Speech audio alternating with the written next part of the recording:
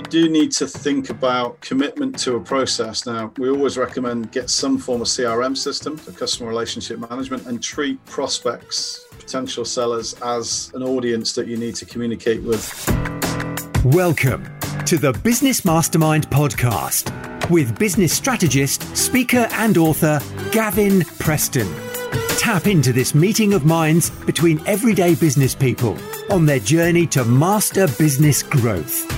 Join them as they share strategies, insights and shortcuts to help you survive and thrive in business and life as you scale your business and achieve a bigger impact.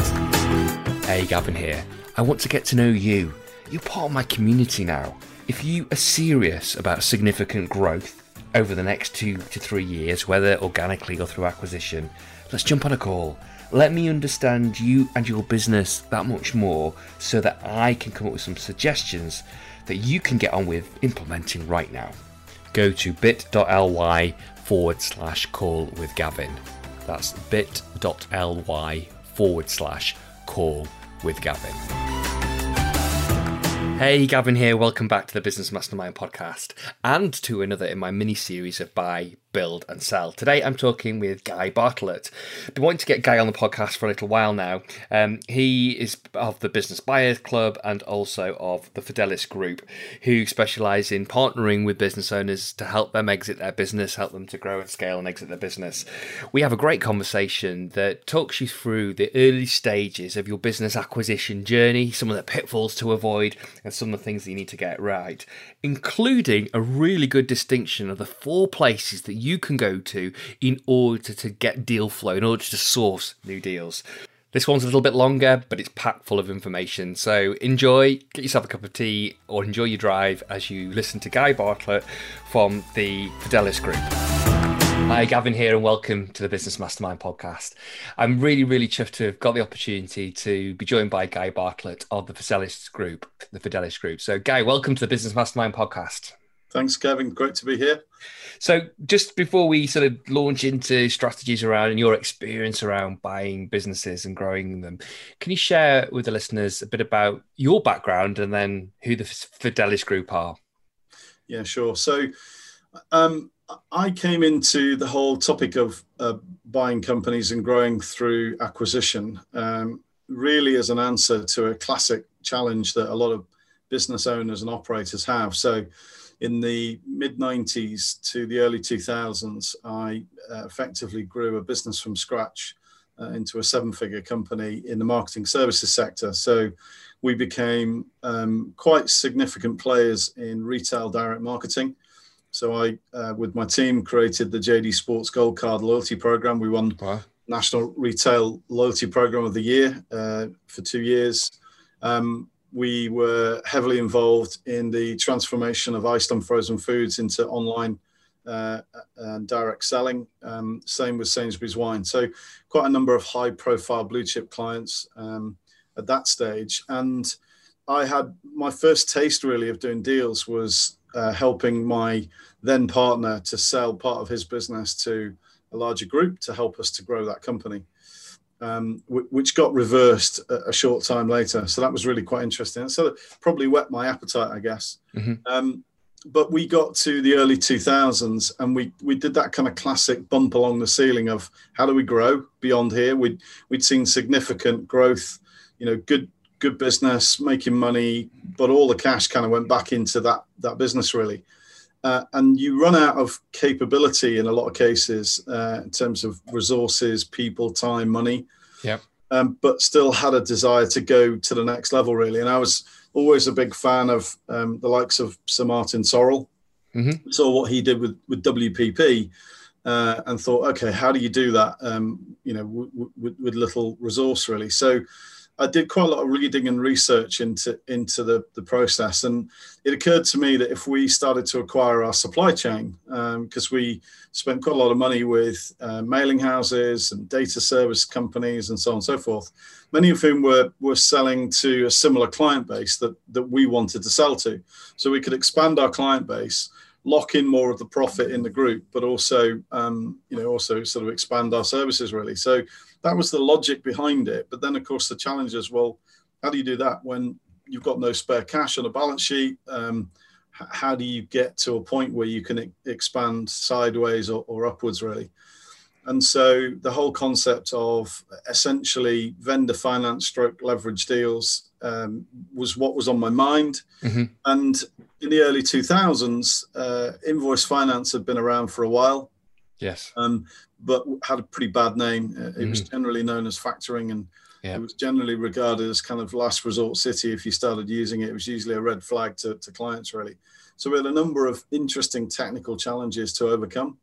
But I had a kind of seminal moment. I fractured my spine in 2004, split with my then business partner. It was kind of the universe is telling me something. Yeah. So I thought, you know what, I'm not going to do organic again, although I did anyway. But I'm going to try my hand at this thing called acquisition, really. So when I came out of hospital, I got involved in an organic startup, and we raised a lot of money with VC. So that was an interesting journey.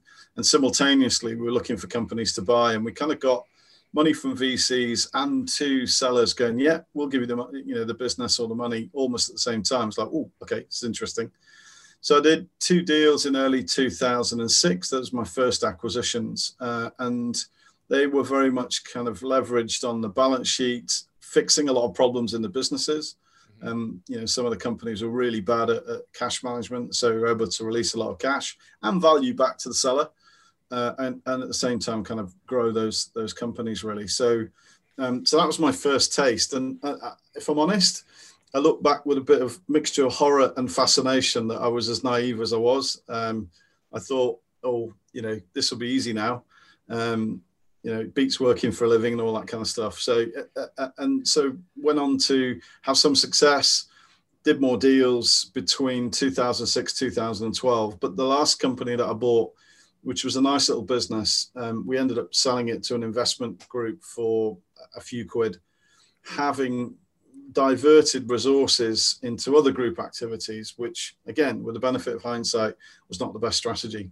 So I did a bit of that kind of, sit on a hillside and think, what's it all about? At which point a number of friends of mine, approached me and said, look, how about you teach this stuff? Because I'd written a book, How to Buy Companies, Business Magic, but I hadn't really thought much about it. It was almost a kind of get it off my chest type thing. Yes. My journey. And just wanted to share it with other business owners, really, that were interested. Say, this is how you do it. Because people do kind of look at you in disbelief when you buy a business in that manner, and they kind of go, how did you do that? That's not possible. I don't know if you've come across that, Gavin. I certainly have, yeah. Do you sort of get that? Yeah, it's definitely an unusual activity when you're not a corporate. So I was like, okay, well, this is interesting. And I've always had a passion for teaching and sharing knowledge and so on. So that led me to form the Business Buyers Club in 2014. And we started running courses 2015 onwards. And in that organization, we've now trained about 150 entrepreneurs. And I've been hands-on involved in 24 deals across the club in the years since 2015 when we did the first course. And collectively, they've bought about £50 million worth of business. So, and the pleasurable thing is basically using my processes and using my systems, which, in all truth, are available to anybody. It's not like a special source that I created. These are processes that you've done. Others on your podcast have talked about. It's really about finding the appropriate strategy for you, your business, what you're trying to achieve, and then using the tools that are available, really. So once somebody's been through one of those trainings, been through the Business Buyers Club, those that get traction early, those that get deals relatively quickly afterwards, what are they doing differently than the ones that never really get it going, or they try but they don't seem to manage to get a deal over the line? What's the difference that makes the difference in your experience?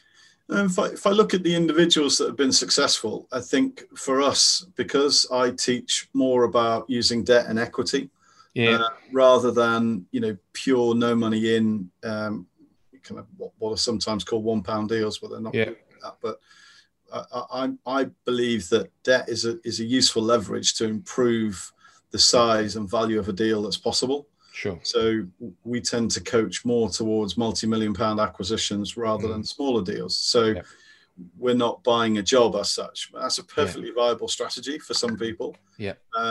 So I think that's the first thing. And that, by the way, is one of the biggest challenges, isn't it, with a smaller business that's with an EBITDA sub $1 million, is that you end up taking the place of the business owners that are retiring or exiting. Pretty much. So a lot of our time we spend trying to dig beneath the surface to understand the quality and level of second tier management. What are we stepping into? What's available when that owner manager departs? And no matter how many times they tell me, oh yeah, I don't need to be there anymore. It's like, okay, well, you asked the litmus test, how many months could you be away from the business before it fell over? You then get that pause and a rolling of the eyes, and it varies between 3 months and 6 months. And some of that is because they can't let go. And some of it is because they genuinely, don't have a business that can't manage without them for a period of time. So it's just understanding that distinction, really. But I think the key qualities are people that have got a reasonable amount of scar tissue, as I call it, been around the block, been in business in one form or another, had some setbacks. Life's a great teacher. And come back from setbacks and challenges and learnt from them and applied the learnings, really. So of all the people that have been most successful, they tend to be that kind of character, and perhaps have an existing business where they want to diversify or change what they do. We've had some success with some very good franchise owners. Obviously, with a franchise, the challenge there is there's no long-term equity value. No. As long as you're in the franchise, it's making money, and some can be very profitable. But when the franchise term finishes, that's it, it's done, unless you then go again, and then you're still locked in again. So it's very difficult to realize long-term equitable value from a franchise. But the skill set required to run one successfully is quite applicable here. So some of those people have proved to be very good at applying the ideas and moving away from that sort of dependence on the franchise model. And others are just people that have got some experience and proved. I would say tenacity is one of the number one feature traits that people need. A willingness to dust yourself off and go again when you get a setback, and you will get setbacks. I've had deals fall over on the day of completion with money in the bank at the solicitor's client account ready to go.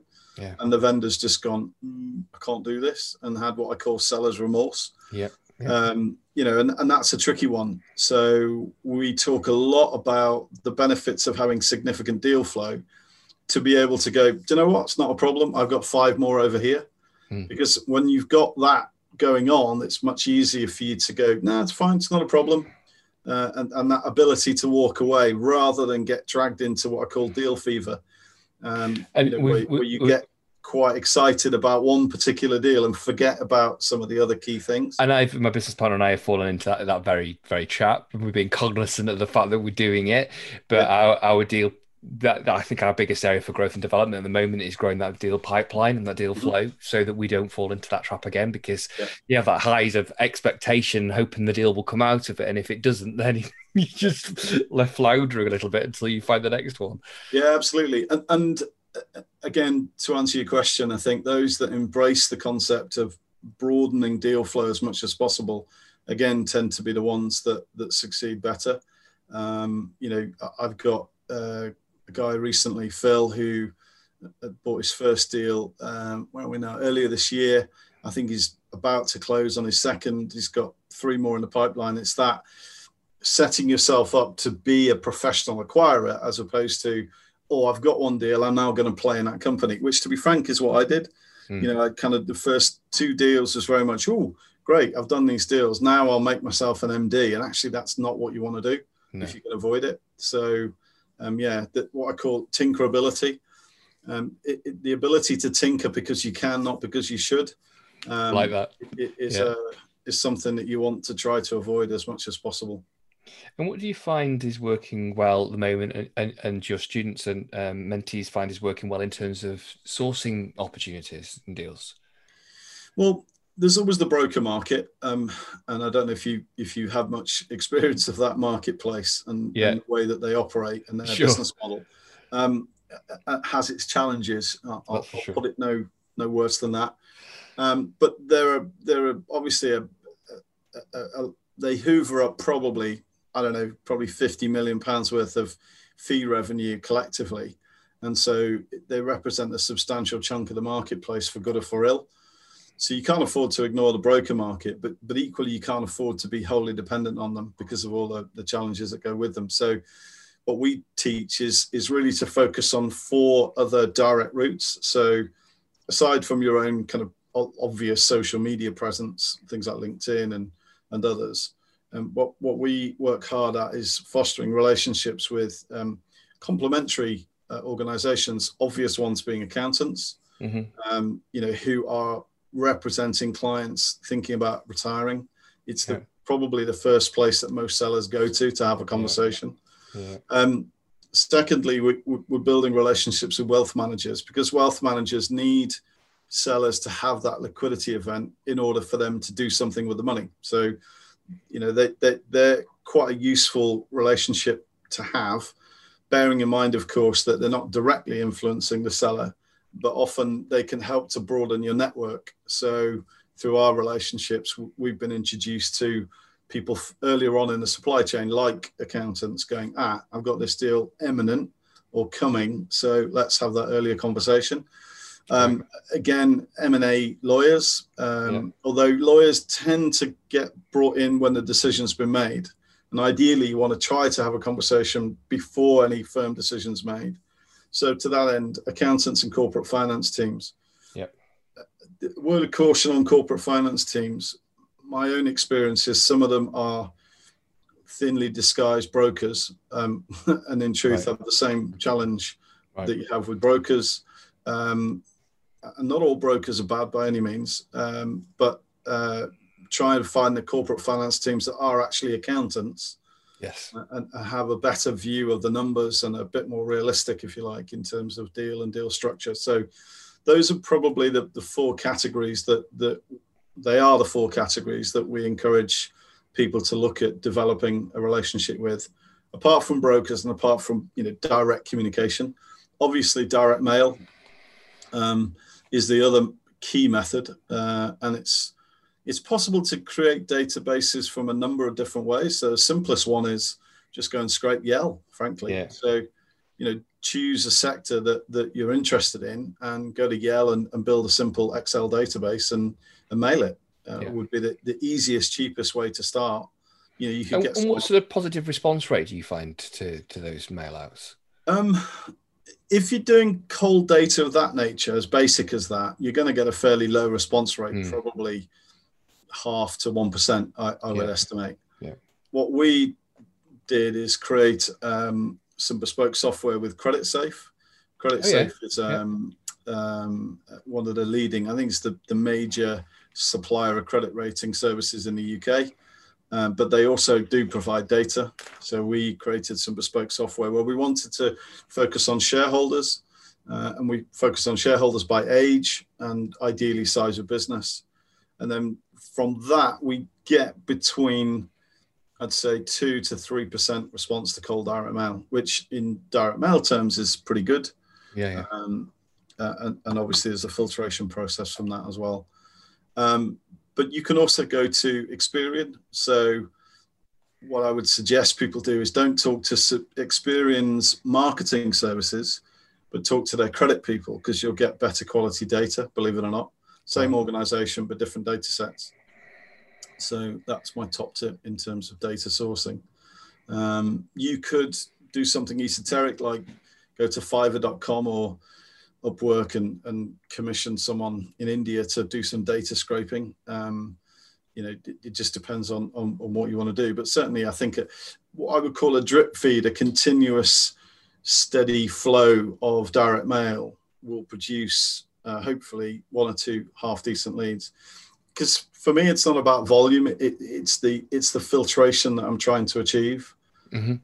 We generate now with our marketing in Fidelis, which is the business that I joined Terry and Sean with off the back of the Business Buyers Club. So we generate around about 35 leads a week through our marketing system. But much of that is not what we're looking for, because we've become quite focused in certain sectors.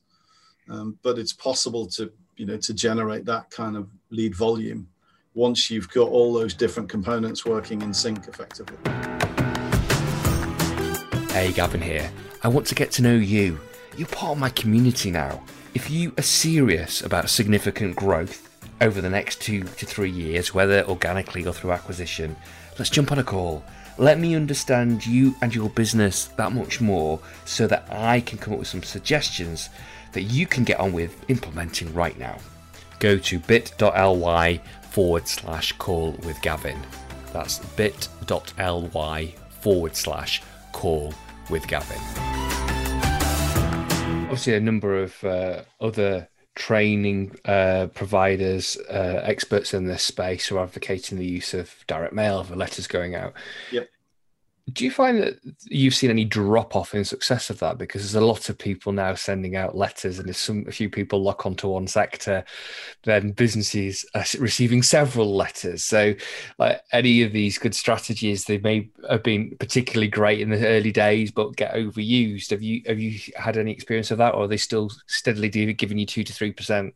It's interesting. I mean, obviously, we in the club we have quite a wide range of mentees, if you like, targeting different market sectors, and sometimes there's no particular rhyme and reason. We've had guys in different parts of the country, so obviously a geographical focus, looking for similar types of companies, and people in the north have had quite good response rates, and people in the south next to nothing. Right. So there's no logic to that. Same letter, same apparent target base, but different response rates really. So it's always a bit of a head scratcher. You can test different letter format. Classic direct mail have what's called an A and a B test, and see which one does pull a better response. So that's a difficult one to answer. And also I'm a fellow of the Institute of Direct Marketing from my marketing days, and we always used to talk about ready, willing, and able. So when someone receives a piece of direct mail, they have to be ready, willing, and able in order to respond. So sometimes it's about commitment to continuous contact. I remember vividly, one company we were looking at buying, which was a Portaloo business. We said to them, "What's your marketing process?" And they literally kind of went, "Oh, we tried that once. It didn't really work." And the concept of marketing being a one-off hit that either does or doesn't work is anathema to me. So yeah, you do need to think about commitment to a process. Now, we always recommend get some form of CRM system, so customer relationship management, and treat prospects, potential sellers, as an audience that you need to communicate with frequently and at different levels as well. So it's not just direct mail, but perhaps you can reach out through LinkedIn or other platforms. Or I mean, I don't advocate email. I think email is almost disrespectful to a seller to try to send blanket email. But email could work. It just depends on who your audience is really. So there's never a really one size fits all approach in my experience.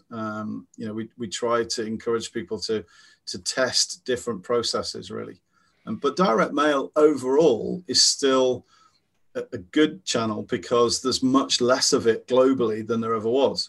Yeah. So when people get a physical piece of paper in the post, it is still going to stand out compared to an email approach or a LinkedIn approach or any other kind of digital approach.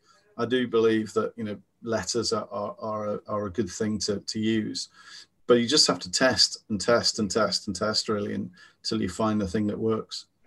So let's say you've got a positive lead that's come back. You mentioned a little earlier about helping, certainly in your focus within Fidelis, and helping your clients in the group focus on multi-million turnover acquisitions. Yeah. So usually second tier management, a greater degree of sophistication, whether they're looking to retire. Let's assume that they're obviously open to the conversation and being ready, willing, and able to respond.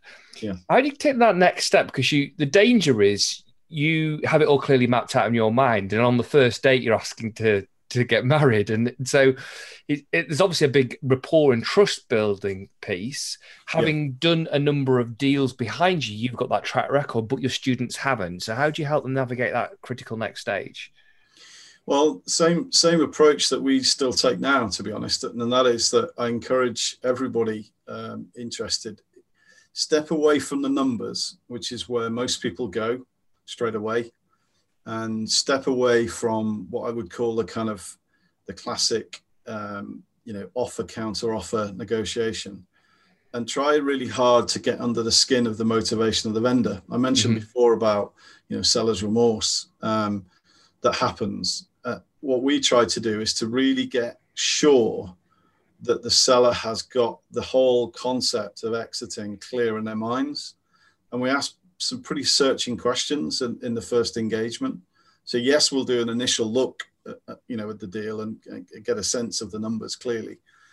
But beyond that, I'm more interested in why they want to sell. Oftentimes we'll go, this is a great business. Why are you selling it? Right. I had a guy who 10 years built the business up, and I said, you've got a second tier management. You live in Ireland. Why are you flogging it?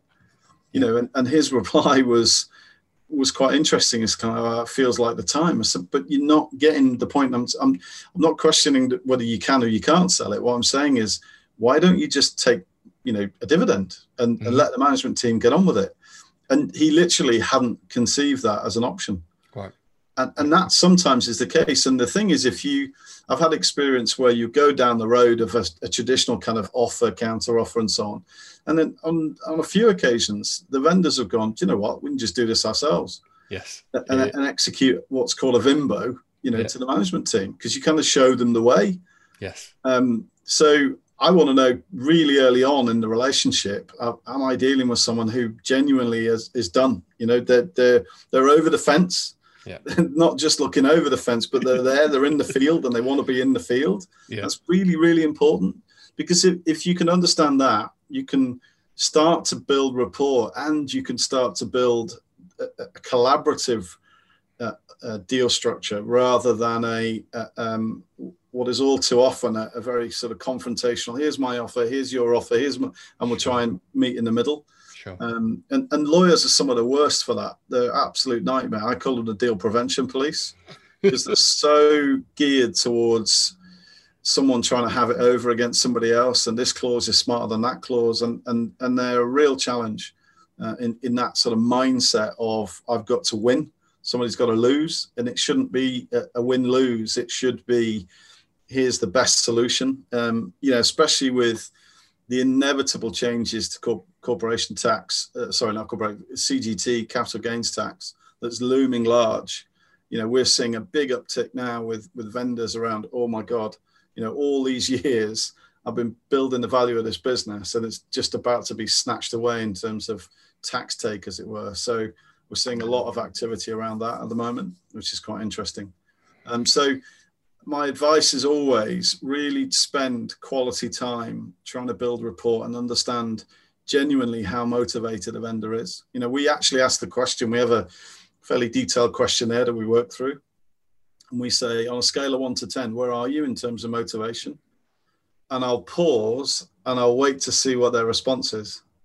Now, if they come piling in, I'm a 10, I'm done, I'm a 10, I'm out of here, great. But if there's I'd say I'm an 8, and you kind of go, no, you're not, you're a 6, you're a 5. Yeah.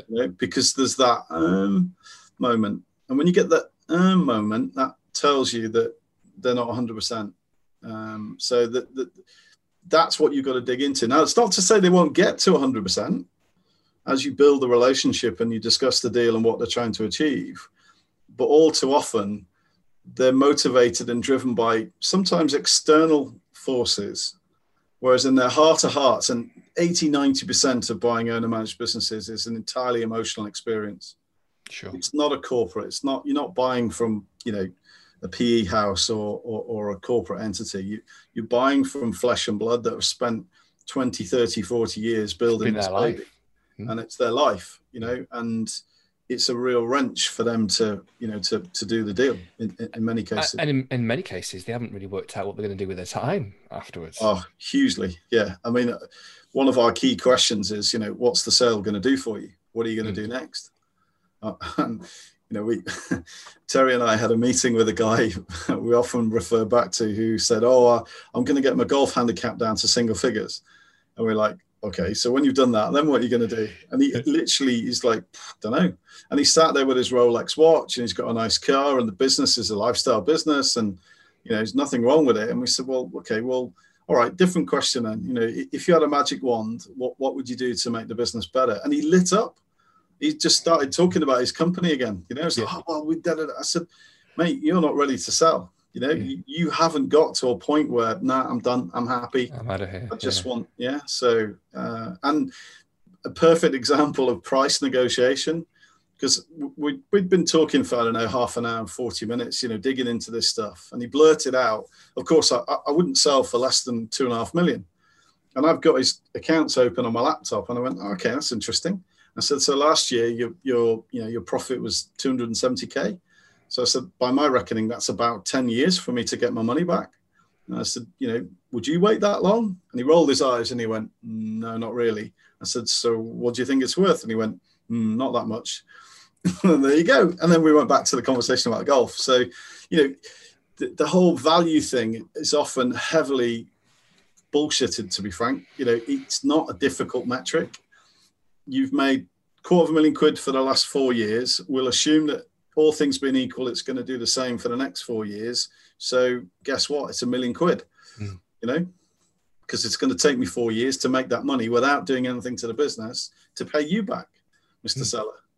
You know, that's it, really. Where do you want to go from there? So unless you really understand their motivation, their emotional commitment, and what they want to do next, I think it's a lot harder to have that hardcore conversation around value than if you can then relate it back to, but you only need £250,000 to pay off your mortgage and do the thing that you want to do and travel the world. And how about we give you £500,000, because then you've got a nice bit of lump of cash in your pocket, and that takes care of your tax. And, you know, it's a very different conversation than just a price. And that's one of the things that we try really hard to do.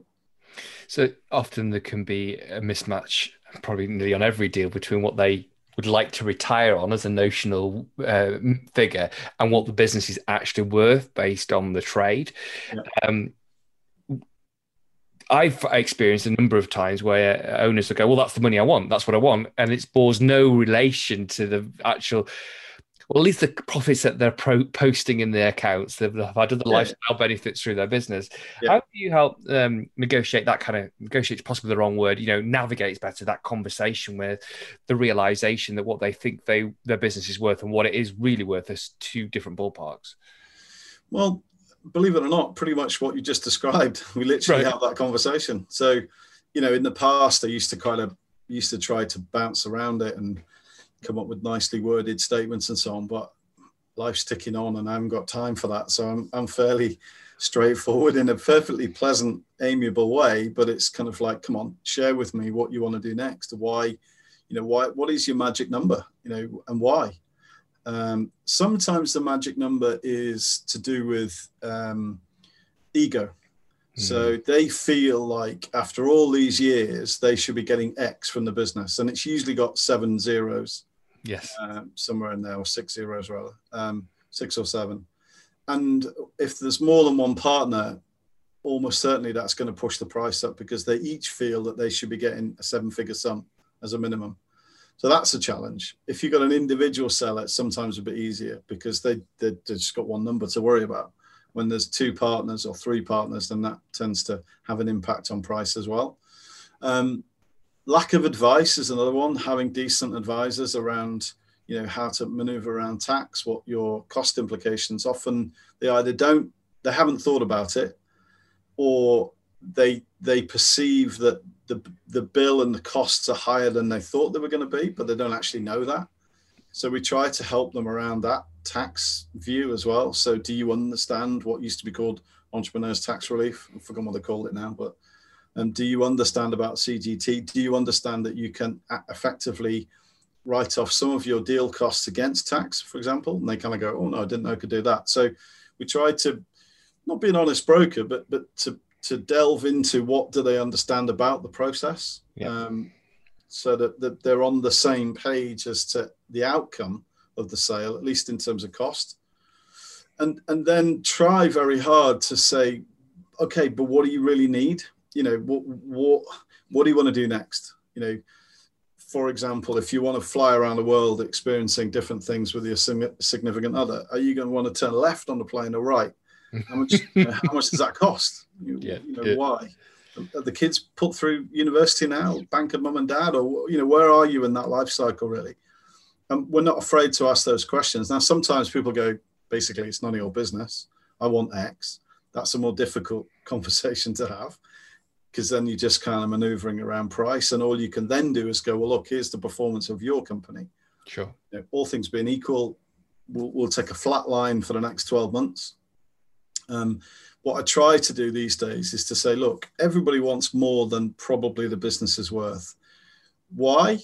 Two reasons. One, they don't necessarily know what they need. And secondly, it's that fear of, this is my one shot. I don't want to leave any money on the table. So what I try to do now, particularly with tax looming, is kind of go, look, we can lock in some element of, this is the value today. But you know what? If I'm acquiring your business and I'm benefiting from the years that you've put in, what we call the blood, sweat and years, then I'm happy to release some of that future value back to you as a quid pro quo. And then we can get a structured deal and we can offer greater value based on future performance. The problem with that, of course, is you'll get some smart ass broker going, well, he's no longer involved in the business. And I'm like, I get that. But that's where he has to decide, are we the kind of buyer that he wants to sell to? Does he believe in us and the journey we want to take the business on, and that we're going to add value and grow the business and look after it, or something else? And that's where, that sort of conversation kicks in. Years ago, to give you an example, I was 3 days away from buying an electrical contractor, and the deal was scuppered by their lawyer for two reasons. One, she was an idiot. Secondly, because the business had been a regular cash cow for them. They had like a retainer for HR and various other things. So she could, evidently see losing that income stream. Really? So, and there were a lot of shareholders because it had been a cooperative. So we were negotiating with the MD and the company secretary, and it was all going great, really good deal structure, fully funded, all the preparation done, sale and purchase agreements, literally 3 days away. And then there was a final meeting of the shareholders, and one of them quite rightly said, what about the deferred? And the deferred was secured with charges on the business and all that sort of stuff. It was all in the sale and purchase agreement. And she breathtakingly said, oh no, you'll never see the deferred consideration. Well, you can imagine the uproar in the room at that point. And the deal fell over. And then she presented them with a bill for £70,000. This is for a £3 million turnover business, for not completing the deal and allowing them to exit. Quite extraordinary. Wow. It was horrific. So bordering on professional negligence, that. Well, yeah, pretty much. Hence, deal prevention police. Yeah. So she scuppered that deal comprehensively, really.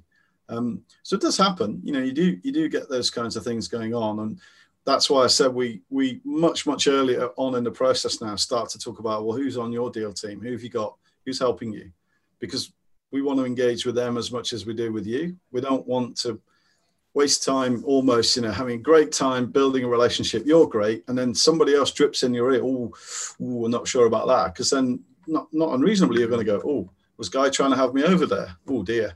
We really try hard to be open and straightforward with people from the get-go. This year I've helped a client sell his business, and just thinking back through how that worked, there was a lot of time spent up front about relationship. And then actually, as the seller solicitor, I was helping the seller as the seller solicitor through a number of queries in, way more. We'd already covered it at heads of terms, didn't need to necessarily go through that. Yeah. And then said, all of a sudden, when we were expecting to do the deal, the completion before Christmas, it's going to be another 8 weeks away. Yeah. And it was down to the strength of the relationship between the two parties that they just had a chat about it. And we just said, look, we're not trying to do you over. And you can have the pragmatic conversation about the lawyer just checking everything and doing everything they can to ensure that you're safe, and your relationship to know that it's going on and don't want to lose the deal. You want to go on the right track. And so it was the relationship that created the opportunity and secured it in the end. Yeah, 100%. Some top tips in terms of lawyers: make sure both sides are on a fixed fee. Yeah, focuses the mind of the lawyers to get stuff done and not argue and try to point score on clauses that frankly are not that important. Yeah. You mentioned about heads of terms. For me, heads of terms should be a crystallization of the agreement between the parties that then should be reflected in the sale and purchase agreement, albeit, bring in things like warranties and so on. But, that's really important. Those two documents are reflected almost a mirror of each other. So fixed fees. And then I always use what we call an acquisition completion plan. So it's basically a Gantt chart or a project plan that focuses the mind on, for everybody involved in the process, then by this date, that has to happen. And you have to get sign up from the lawyers, accountants, tax, whatever it might be, funders, everybody, every man jack that's involved in that deal gets that plan and acknowledges it and says, yes, we can deliver that piece of work on that date. So we hit that end date. And I firmly believe that if you don't have that, stuff just drifts. People go, oh yeah, I'll get around to it. And lawyers are sometimes the worst because they're trying to juggle 15 different things at a time. And it's like, oh yeah, whatever, I'll do that next week. And you and I are like, come on, I want to be done on that Friday, Exactly. So, exactly. Yeah. And then once, let's sort of skip a little bit in the time frame, you've got a deal secured, you are taking over from a position of tinkering rather than getting yourself a new job. Yes. Are there certain things that you're focusing on in those early days, those first 90, 100 days? Yeah, I mean, that starts right almost at the beginning. So from the moment we start to look at a company, I'm already framing in my mind, if I did complete, what am I stepping into? Mm-hmm. So really early on in the process, we're looking at organizational charts, skill sets, experience, expertise in the management team, identifying gaps, areas of, where things might need improving. Vast majority of the time, owner-managed businesses have little or no marketing or sales process because they become little ecosystems. They become quite secure in the relationships they've got with their customer base. They deliver good services, good products. They're known for that, and that's how they maintain their business flow. And you say to them, like I mentioned before, what do you do for marketing? And they kind of look at you blankly.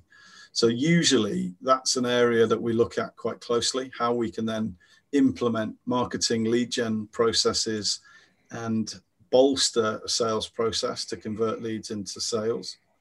We will look closely at operational capability, scalability. We're interested in how, if we turbocharge the marketing and sales process, are we going to kill the business because they haven't got the capacity to grow? So we're looking for businesses that have got some headroom in capacity from the day that we buy them without having to increase headcount and so on. So not necessarily are people not working hard, but are they smart enough in the way that they operate? Mm-hmm. And then again, obviously finance, we're going to probably introduce some element of debt into the deal. So we've got to worry about debt service. We've also got to worry about the capacity to then grow. So if we're servicing debt, can we, if needs be, borrow more money to buy more equipment, hire more people, and all those sorts of things. So those are the things that we look at, because all of those then impact on what we do in the first 90, 100 days. Of course. What's the point of paying? What do we need to focus on first? And the interesting thing when you're financially modeling that, you don't yet intimately know that business. So there's probably a little doubt around the accuracy of your cash flow forecasting when you're wanting to push for growth and you're servicing debt, etc. Yeah. What I would say is that I've generally been able to have pretty good, meaningful conversations with vendors around those sorts of things. How good are their numbers? Again, because we've moved more towards the larger operations, there's more confidence around the quality of the numbers. They've perhaps got a financial controller or, someone that you feel reasonably confident stacks up, and they use half decent accountants to do the year end, and things that you can delve into and go look at the Sage backup, Xero backup, always get those. Don't rely on just bits of paper, but actually look at the data. Yeah, sure. And that's time and money well spent, is getting an accountant to run the numbers through a backup and go, okay, they're making like 30 different adjustments every month. There's a problem. Yeah. Or no, it's sweet, it's tidy, everything's bang on, trial balances are right. Whatever the numbers are, they're pretty accurate first time. Then that gives you confidence as well.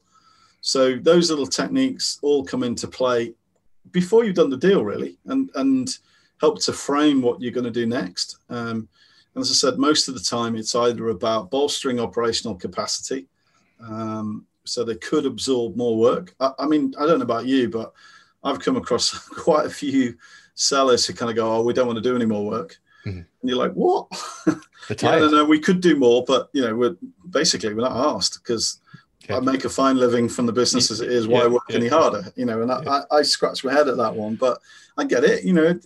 These are lifestyle companies when all said and done. And well, yeah, okay. Why work any harder if you've got your place in Spain and your house is paid off and you've got a couple of nice cars? They're like, yeah, okay, I get that. And that, for me, that was always the raison d'etre behind acquisitions from day one. It's like, do you know what? I can't work any harder. I can't resource the business anymore, but I could buy some more and then we can go again. And so that does make sense. But that's what I'm looking for. I'm looking for that gap, that opportunity to take an okay business and make it better. And in so doing, improve the quality of the work experience for the people in the business as well. Because most sellers have very much a cost mindset, not an investment mindset. So let me give you an example. Business we bought 2017, there's always that fear factor with the management team. Oh, what's going to happen to me? And we go, what will make your life better? And they were like, well, actually, if I could have a couple of screens for my computer, and we're done. And the sheer pleasure on their faces, just getting a second screen to be more productive. It's just weird, and that was literally in the hundreds of pounds, not tens of thousands of investment. Simple stuff makes life better for, the people on the ground. So I've often found the simple things are often the best things to do at the beginning as well. They're not difficult, but they're just a little bit of thought applied. And that obviously helps get people on board. Oh, 100%. Yeah. It's like, oh, okay. So I'm not going to lose my job. And now my job's a bit better. And, oh, okay. And they come to work with a spring in their stride. So absolutely. Yeah. With some new excitement and optimism about the new owners and the future of the company and their role. Yeah. Yeah. Even just saying, what do you think? Yeah. Often. What, you're asking me for an opinion? Yeah. Businesses are a benign dictatorship a lot of the time. The staff, and that's one of the reasons why people sell. It's like, do you know what? I'm done now, because they don't create an environment where the people make the decisions, empower those people to make decisions who are best placed to make decisions, to help the business grow. And they tend to be, what do you want to do, John? What should we do today? Every Monday morning, everyone's coming to the business owner, and that's the pressure the business owner feels, but they've created that environment. Sure. Because that often business owners are control freaks. It's like, absolutely. My baby, So all those things come into play when you're looking at the company. I could go on for a long time talking to you about this. I love this, and you were just merely sort of scratching the surface of your experience. If anybody wants to find out more about the Fidelis Group or their Business Buyers Club, how do they do that? Well, the websites are the easiest place to go. So thefidelisgroup.co.uk. There's lots of information on there, resources. We have a valuation calculator. So anybody interested to find out what we think their business might be worth at a glance, that's on there. And then for the Business Buyers Club, it's thebusinessbuyersclub.co.uk as well. And we're in the business of helping encourage, teach, improve knowledge and so on for anyone who wants to expand through acquisition, recognizes the strategic opportunity. And then, there's a wealth of expertise and knowledge in there as well. And what I also hear from you is that you back it up with a lot of processes that actually help the mechanics of a deal get over the line, which I think is a real big benefit of what you provide as well. Guy, thank you so much for your time today. It's a real privilege to have spent this with you, and you've added so much value. So thank you very much. It's been a pleasure. Nice to have been on the call, Gavin. And as I say, good luck to you. And thank you. And the listeners. And if I can do anything to help, then please reach out. Hey, Gavin here. I want to get to know you. You're part of my community now. If you are serious about significant growth over the next 2 to 3 years, whether organically or through acquisition, let's jump on a call. Let me understand you and your business that much more so that I can come up with some suggestions that you can get on with implementing right now. Go to bit.ly/call with Gavin. That's bit.ly/call with Gavin. You've been listening to the Business Mastermind podcast. Be sure to subscribe, rate and review so that more people like you can get their business back on their own terms, enjoy more success and create more impact.